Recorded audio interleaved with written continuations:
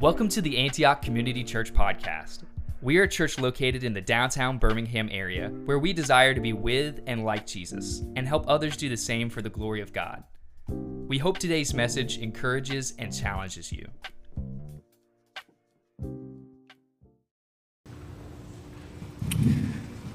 Well, don't mind the reindeer back there. Apparently Santa and his reindeer are here.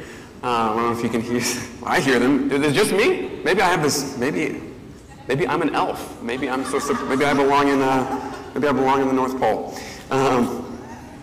I have a distinct memory of being in the 6th grade and getting off of the bus at school and walking across the courtyard into the building. And as I was walking across this courtyard, I look over and across the way I see this couple that's in 8th grade. And there was just something about it. I was like, they're so cool. It's like, man, they're dating, and like he has his arm around her, and I'm like, they just felt so old in that moment, so mature. And I was like, they obviously know what they're doing. I mean, like, I still look back and I have that couple in my mind. I'm like, they were 35 at that time. They were 13, but in my mind, they're 35. And I still think of them as 35, like that much older, more mature than me. And it's like, man, they've got it figured out. And then, the same thing happens when you get into high school. It's like, well, the seniors, oh my gosh, like they're 4 years older than you, but, they feel like 30 years older than you. And they know what they're doing. And then you get into college and you're a freshman and you know nothing about the real world, but these seniors are about to enter into the real world, and you're like, of course they've got it figured out. And you get out of college, and then it's like you kind of lose, you just kind of start floating through your 20s. And then, at least for me, I landed at 30. I'll let you guess how deep into my 30s I am. I landed at 30, and all of a sudden I was like, wait a second. I don't think anybody knows what they're doing at all. It doesn't matter how much older you are. Like, nobody knows what they're doing. Everybody's trying to figure out life, and half the time we're just pretending, and we're honestly a lot more dependent than we think we are. I think in our culture we really like to pride ourselves in being independent, and to some degree we are, but the reality is every single one of us at any given moment is just kind of a mashup of whatever we're taking in and whatever we have taken in. And those things come together and they kind of make us into who and what we are.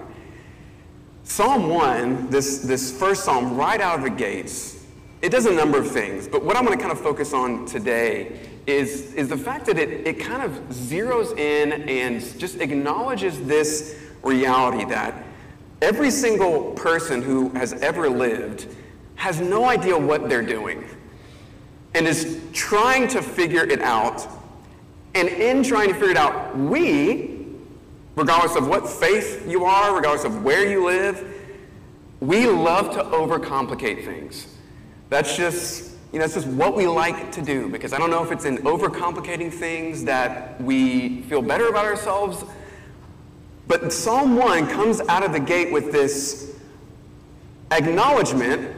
Nobody knows what they're doing, and actually, the way forward is a lot more simple than probably any of us really want to admit. Not necessarily easy, and that is true of so much of following Jesus, is that it's simple, but it's not necessarily easy. And so, as we're doing today, Psalm 1, we are entering into a series, a shorter series. It's going to be 5 weeks where we look at a different psalm each week throughout the book of Psalms, because the book of Psalms is it's amazing real life. I mean, the Bible is so much more honest about life than we are, really, than I am in ministry, wanting to kind of sugarcoat things. The Bible is is very honest, and the Psalms are very honest in giving these expressions of all kind of every kind of experience or emotion you could have. And it begins to give you words for those things and also some handles of how to navigate them. And so in Psalm 1, that's what we see with this kind of sense of like not knowing what we're doing, wanting to add up to something, not really knowing the way forward, and needing some guidance. So I want you to look with me in Psalm 1, and we're going to start in verse 1.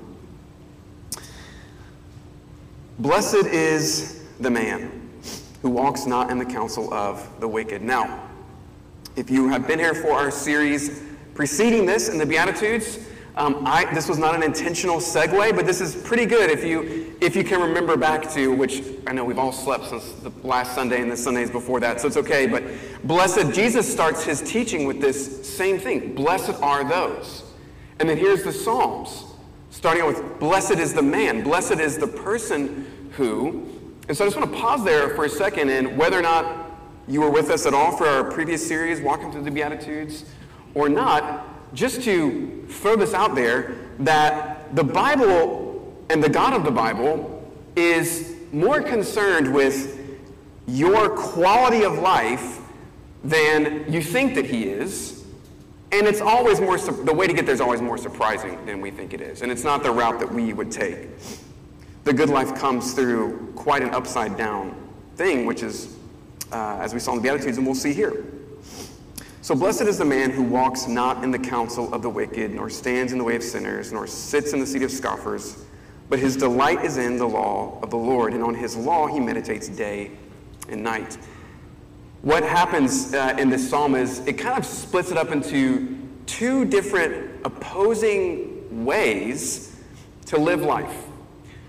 It gives, on one hand, where basically the first two verses are where you can kind of get your influence from, be it the world or what this says is the law of the Lord. Two immediate outcomes of that. So either you're planted like a tree by streams of water, getting nourished and refreshed all the time and bearing fruit, or you have no roots and you're essentially hollowed out and you can just be blown away with the wind. And then ultimately, it gives two different, not only immediate outcomes, but eternal outcomes as well. One is able to stand in the judgment, and one is not able to stand in the judgment. And in doing so, it pits these two against each other, which, honestly, to our modern ears, we don't like that. This idea that there's, the wicked or sinners or scoffers.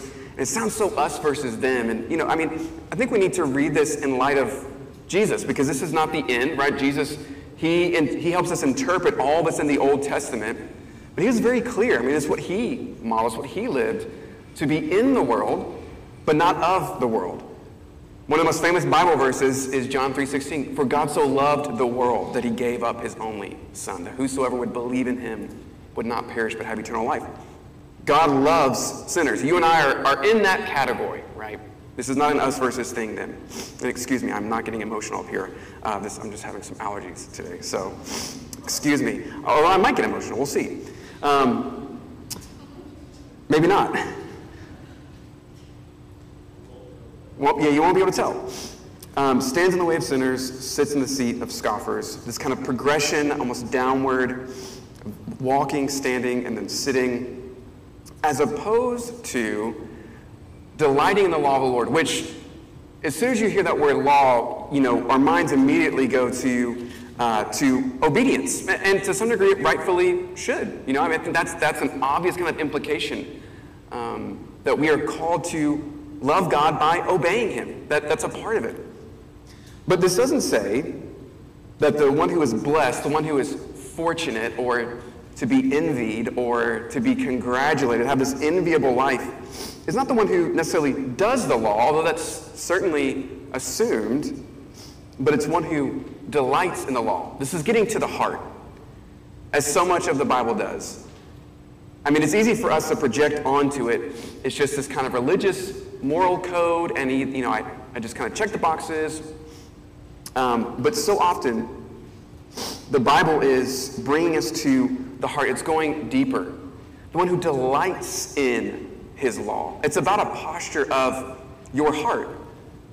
Because and this whole, you think about it, it's like, why would it be tempting to go towards the counsel of the wicked? Whoever that might be. Basically, it's anything outside of God's wisdom and counsel. Why would that be tempting? Well, if you go all the way back to the very beginning of the Bible, Genesis 3, this is part of one of the enemy's major schemes. If you go back to Genesis 3, what you see is with Adam and Eve, there's this serpent who we then later in scriptures know he is personification of the enemy. And the first thing he does after God has made everything good and made them very good, and he's walking and talking with them in the day in the garden, and then all of a sudden this snake comes out of nowhere and starts talking, and we don't know if that was normal or not, but it happens. And then the first thing he says is, did God actually say? Did God really say? What God had said was, everything is good for you to eat, enjoy all of it, but this one tree I don't want you to eat. If you eat of that one, you will die. So death didn't exist yet. If you do this, you will die. And then the enemy comes in and starts saying, well, did God actually say? He starts casting doubt and sowing seeds of distrust in their hearts, that's if you cut open and did an anatomy of temptation and sin, that's oftentimes where it starts. This thing that God said is good, the enemy wants to say, well, that's not good. He wants to cast doubt that it is beneficial, that it is satisfying, that it is true, that it is good, that it is beautiful. Did God actually say? And then if you go on to continue looking at how the enemy kind of gets in there, is then he starts to make this opposing promise. He tells them straight up, you won't die. He just flat out calls God a liar and gives us opposing truth. You won't die. And obviously we know what happened. We see that Adam and Eve both were tempted. They saw that this fruit was desirable and it was able to make them wise, because the enemy also said you'd be like God. He's holding out on you. He doesn't want you to know about good and evil. He doesn't really, he's this insecure, Wizard of Oz kind of guy behind the curtain. He doesn't want you to peel it back and see he's not really all that powerful. And we know how that goes. And ever since then, there has been a distrust in our hearts towards the goodness of God. And our hearts are prone to not trust his counsel or his way or his seat. And we end up going to others for counsel of how to get the good life, this blessed life, rather than our hearts delighting in the law of the Lord. Jesus tells a really vivid story about this, because what the enemy is doing is he's driving a wedge between our hearts and God's heart. That's ultimately what is happening. God is never afraid to make his heart known, what he really thinks about you and about us. But the enemy wants to come in and get in between that, and in so doing create this relational distance, right? Sin is not just doing bad things. It's relational rejection. It's relational distance. And Jesus tells this story in Luke 15 about how that relational distance and that wedge gets worked out in two equal yet opposite ways. And this is probably a story that's familiar to all of us, or to most of us. It's one of the most, well-known in the Bible. But I want to walk through it, and if it is really familiar to you, I want to invite you to just acknowledge that, but also just keep your heart open to whatever the Holy Spirit might be wanting to say to you today. So Jesus tells the story of a dad and his two sons in Luke 15. It's an older brother, younger brother. The younger brother, one day, says to his dad, I want my inheritance. Which, still to this day, how do you get an inheritance? Whoever it's coming from, they have to be dead. And so what he was saying is, you are dead to me. I no longer want relationship with you. He completely relationally rejects his father, and he puts that distance between them. And his father says, all right, sure. And so he gives him a bag of cash and jewels and whatever, whatever kind of currency they had back in the day. He takes it, turns around, and walks off. And it says specifically that he went into a far country, somewhere far away. And in that far country, it said that he squandered his money. What we end up finding out later on in the story is that he spent most, if not all, on prostitution. Gave himself into a lifestyle that he thought, was, going to be like skydiving compared to, what we can think of as like God's law. It's just like, ride on a little kiddie bike with training wheels. And so he rejects all that, and he goes out here to go skydiving, spends all of his money, and he ends up one day waking up to realize he's spent his last coin, and he has nothing left. He's far away from home, he can't eat, and so he decides to sell himself into slavery and works to try to get some food on his plate. And this guy that he sells himself to says, well, yeah, you can go feed the pigs, and that's all he does. He just lets him go feed his pigs, and he's out there working with the pigs, and he has this moment where he's like, he's rejected his family, he's spent his last penny, he has nothing left, he's hungry, and he's looking at, what the pigs are eating, and it talks about how he has this moment of like, he just wishes he could be eating what they were eating. He was that desperate, that miserable. And in that moment, he came to himself, and he thought, well, maybe it would be better for me if I could be a hired servant for my dad on his farm, because at least there, maybe he would let me have some food. And so he prepares this speech that he's going to give his dad. Because in that moment he decides, I'm going to go back. But he knows, if I go back, and if I don't manipulate this just right, he has every reason just to, say, get out of here. You are dead to me too. You took your inheritance. And so he's like, okay, I need to get this right. Father, I've sinned against you, against heaven and earth. He's asking for his forgiveness. And he's like, just, if only I could be, I'm no longer worthy to be a son. Just make me into a servant. And so it says that he turned around and he started walking back home. And he got over the crest of the hill, and it says his father saw him, said that he had compassion on him in his heart, and he ran to him, and he hugged him and embraced him, and he kissed him. And then, as his dad is hugging him and embracing him and kissing him, the son still doesn't get it. And then he starts giving his speech about why his dad should let him be, just a servant. He can't be a son, but just a servant. And he can't even get it all out. And the dad says, it's time to throw a party. And so he goes and he gets the rest of his servants to get a party ready. And they throw a party. He brings out the robe and he puts it on him, gives him a ring on his finger, a sign of honor. He'd already spent all of his inheritance. He's giving him more. And then this party starts, and then there's the older brother who hears it, hears the music, and he calls for one of the servants, and he asks him what's going on. And the servant said, well, your brother has returned home. Your dad's throwing a party. And we're given a window into his heart, just as the father had compassion. The older brother, it said, was angered. He was angry that his brother came back, and not just that he came back, but that he got a party. This is the brother who never left. And it said that he would not go to the party. The next thing that happens is the father hears about this.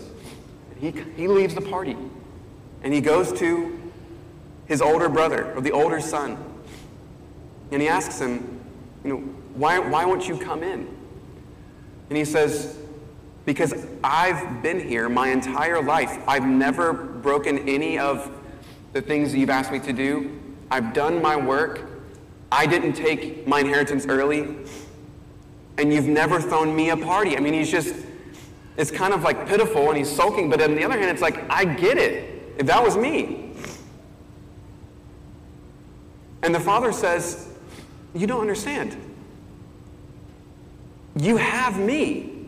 I'm always with you. You're always with me. And also, everything that I have is yours. And yet the son, the older son, still won't come into the party. Both sons were disconnected from their father's heart. The first through just hatred and love of the world and love of things he thought would give him satisfaction. And then later on, through thinking that his father would only be willing to welcome him back as a servant, never as a son. Neither one really saw themselves, their primary relationship with their father, as father-son. It was revolved around something more works-based, it feels like. The older son is saying, well, I've been here doing my thing. And the father's like, that's true, and I'm glad. But am I not enough? Is your relationship with me not enough? And the fact that, yeah, you also have an inheritance too.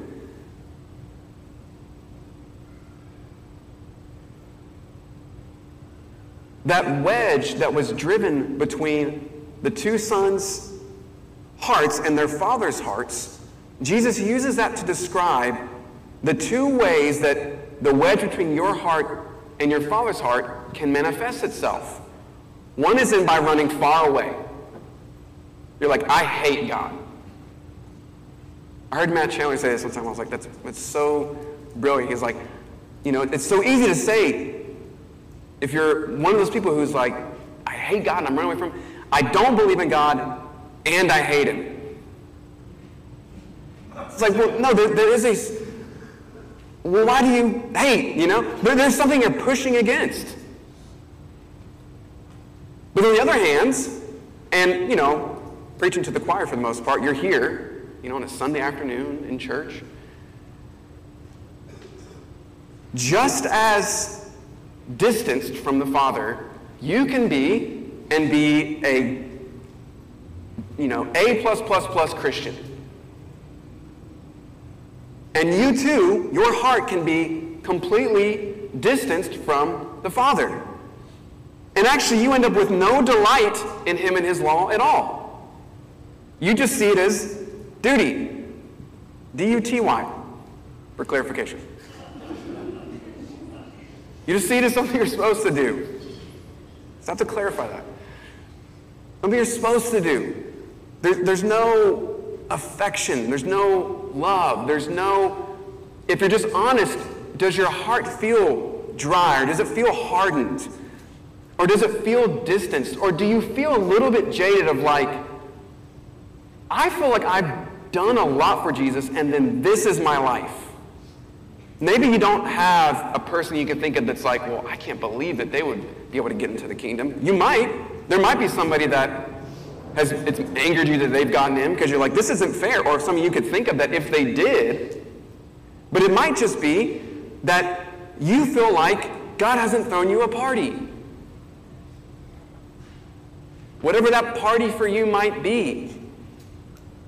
And yet he's saying to you, but I'm with you. Everything that I have is yours.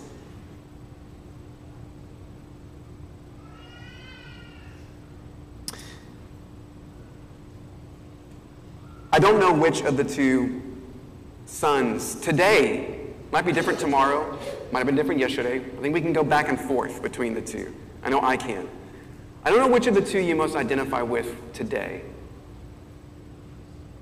Where that wedge has separated your heart from the Father's heart today.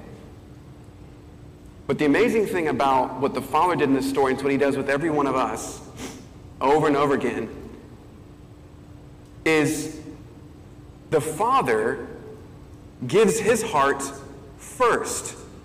He doesn't wait for you to give your heart first. You might think, well, didn't the younger brother, didn't he come running? Or didn't he come back home? It's like, well, yeah, he did, but only to be a servant, never a son. And that might be you. You might be thinking, I could never really be a son or a daughter. Because of maybe things I've done, or plenty of things that I know I should do, but I haven't done. I could never have that status as a son or a daughter. Well, guess what? That isn't your decision to make. The Father, and the compassion in his heart, he is the one who comes running, and he overrides your tiny little Grinch heart that says, I can only be a servant, and he embraces you and hugs you and kisses you and puts a robe on you and says, you are a son, you're a daughter, because I say so, because of my compassion, because of my mercy, because of my love. And also to the older brother, the same thing. He says, you can come in. Jesus, he was hard on the Pharisees in his day. He was really hard on them. He was very patient and compassionate and gentle with the prostitutes and the sinners and the tax collectors. He was hard on the Pharisees, but he loved them too.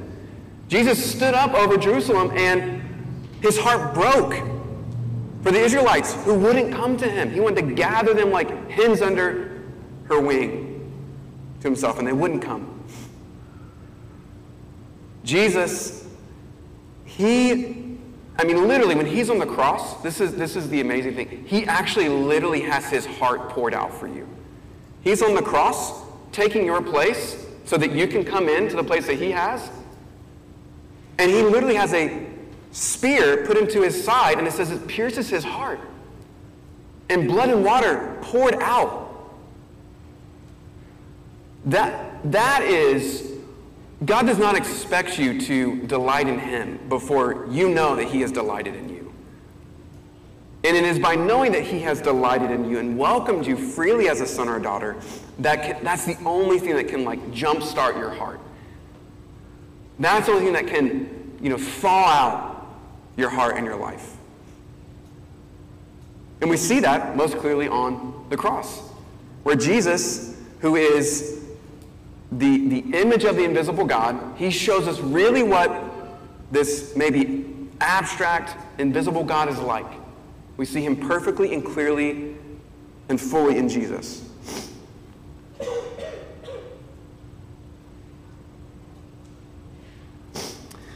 There's a great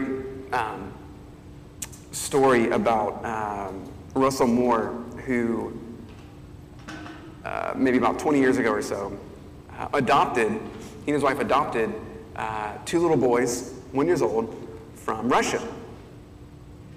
And he tells this story about, he and his wife get into the orphanage that first time, and they go into the orphanage, and they were just struck and concerned by what they experienced. And what they experienced was not, neglect of the kids or bad conditions. It was just the fact that, surprisingly and amazingly, these rooms full of cribs were completely silent. And it wasn't the middle of the night. It was the middle of the day. I have 3 young kids. That is not normal. Should not be quiet. And it's dead silent. And then they came back the next day, same thing. Next day, same thing. And as they got to talking to some of the people that worked there, they were asking them, what is going on? And they began to share that, they were doing the best that they could to care for all of these kids. But the reality is that infants, if their cries are not responded to enough over time, they actually stop crying. They actually stop reaching out for help. They actually stop crying out. And he tells a story that they'd been there for about a month, coming periodically to the orphanage, visiting their boys where they're finalizing everything for the adoption. And this last day, they go into the orphanage. It's dead quiet. They've got their 2 boys in their cribs in this little section because this is the final day. And he said that he would never forget it, that he went over to the crib and he just spoke something to the boy, said his name, I think. And out of nowhere, the boy just starts screaming and crying. And he said it was in that moment that he realized this biblical adoption thing that he had known and believed for so long. It became real to him because in that moment, somehow this little infant realized There is somebody out there that knows me and cares for me and loves me and is going through many sacrifices to bring me into their family. The enemy doesn't want you to realize that. That's a dangerous thing for the kingdom of darkness. To know that even if you think you're a servant, just like the younger son, you might be in that servant mindset where the father's hugging you and embracing you and kissing you and you're like repeating your little story. But the reality is you're a son, you're a daughter because of his love, because of his sacrifice, because of his work, in spite of all of your own.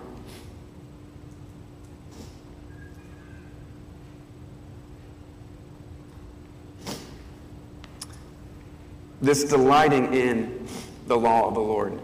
You know, it's only possible when there is that realization that, okay, this is what the whole law was pointing to in the first place.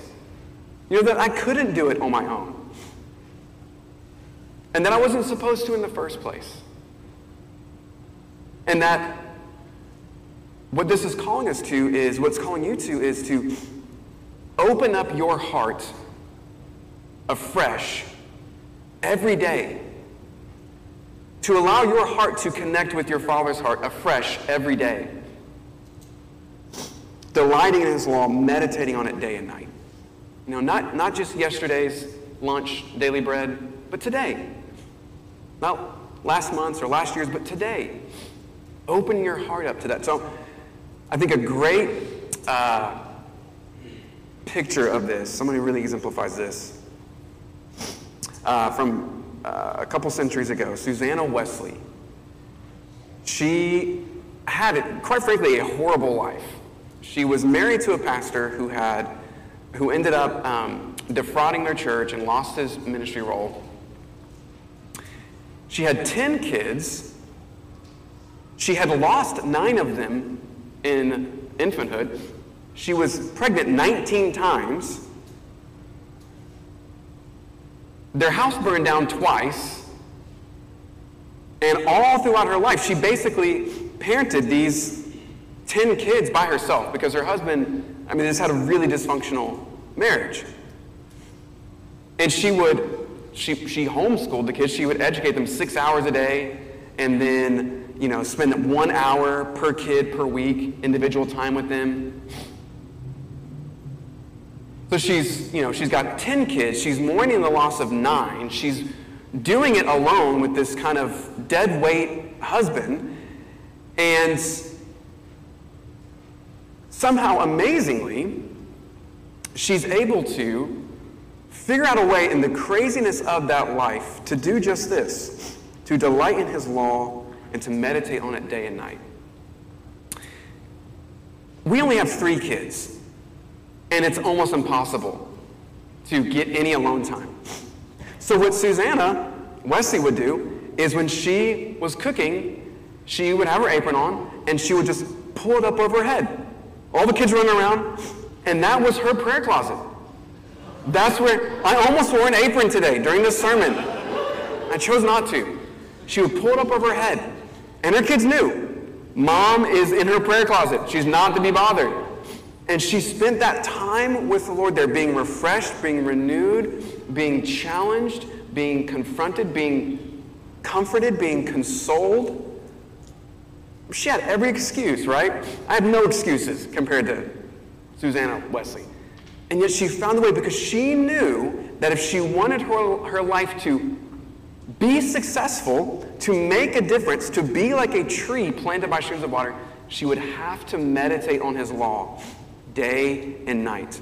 And so she made that time and place. She made it happen. And the amazing thing is, of those 10 kids, 2 of them, John and Charles Wesley, went on to take international heights of fame and influence. And actually, one of them penned a hymn, which is tattooed on my arm. So thank you, Susanna, for praying. Basically, the entire Methodist movement, that's like 80 million people strong in 130 nations, is essentially attributed to her and her time and her apron with it over her head. Just a woman committed. That is a tree planted by streams of water. Now, your life may not bear that much fruit. But the promise is here, that when you choose to delight yourself in the one who delights in you, to not stand back as a servant, but to come as a son or a daughter, that over time, day by day, you will be renewed, you will be strengthened, you will find strength and energy to be beneficial to your family, to your community, to the world.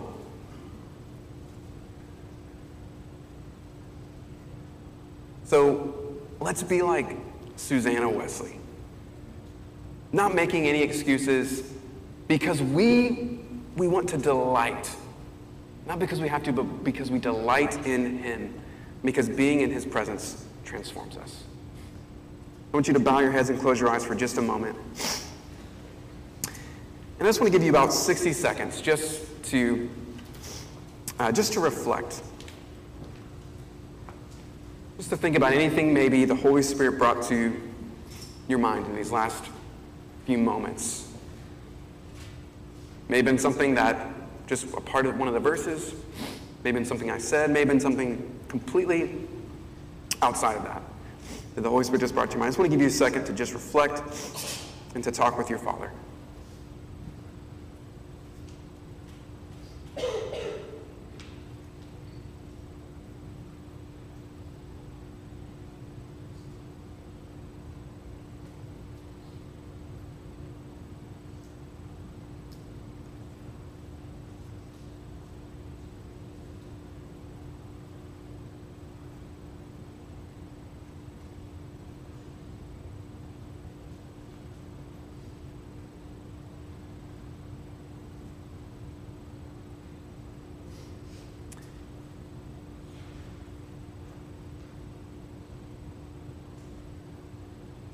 So Holy Spirit, we say thank you for the fact that you use the Word of God to do what we've just seen in this psalm, to plant us like trees by streams of water that can be constantly refreshed and keep growing and bear fruit.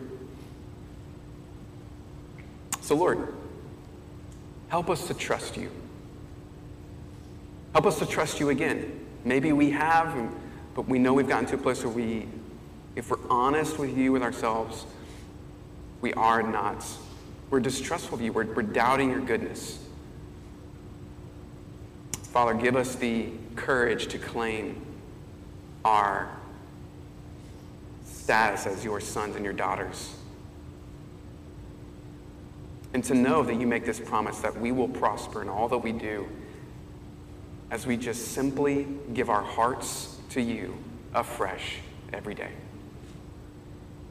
Have mercy on us and help us walk in that discipline and experience that kind of comfort and refreshing and transformation that comes because of it. We pray in Jesus' name. Amen. We are so glad you joined us today. If you would like to stay connected with us, visit our website at antiochbhm.com, where you can also find us on Instagram, Facebook, or YouTube. If you have any questions about today's message, or would like to speak with someone about what was shared today, please email us at info@antiochbhm.com. Go in peace.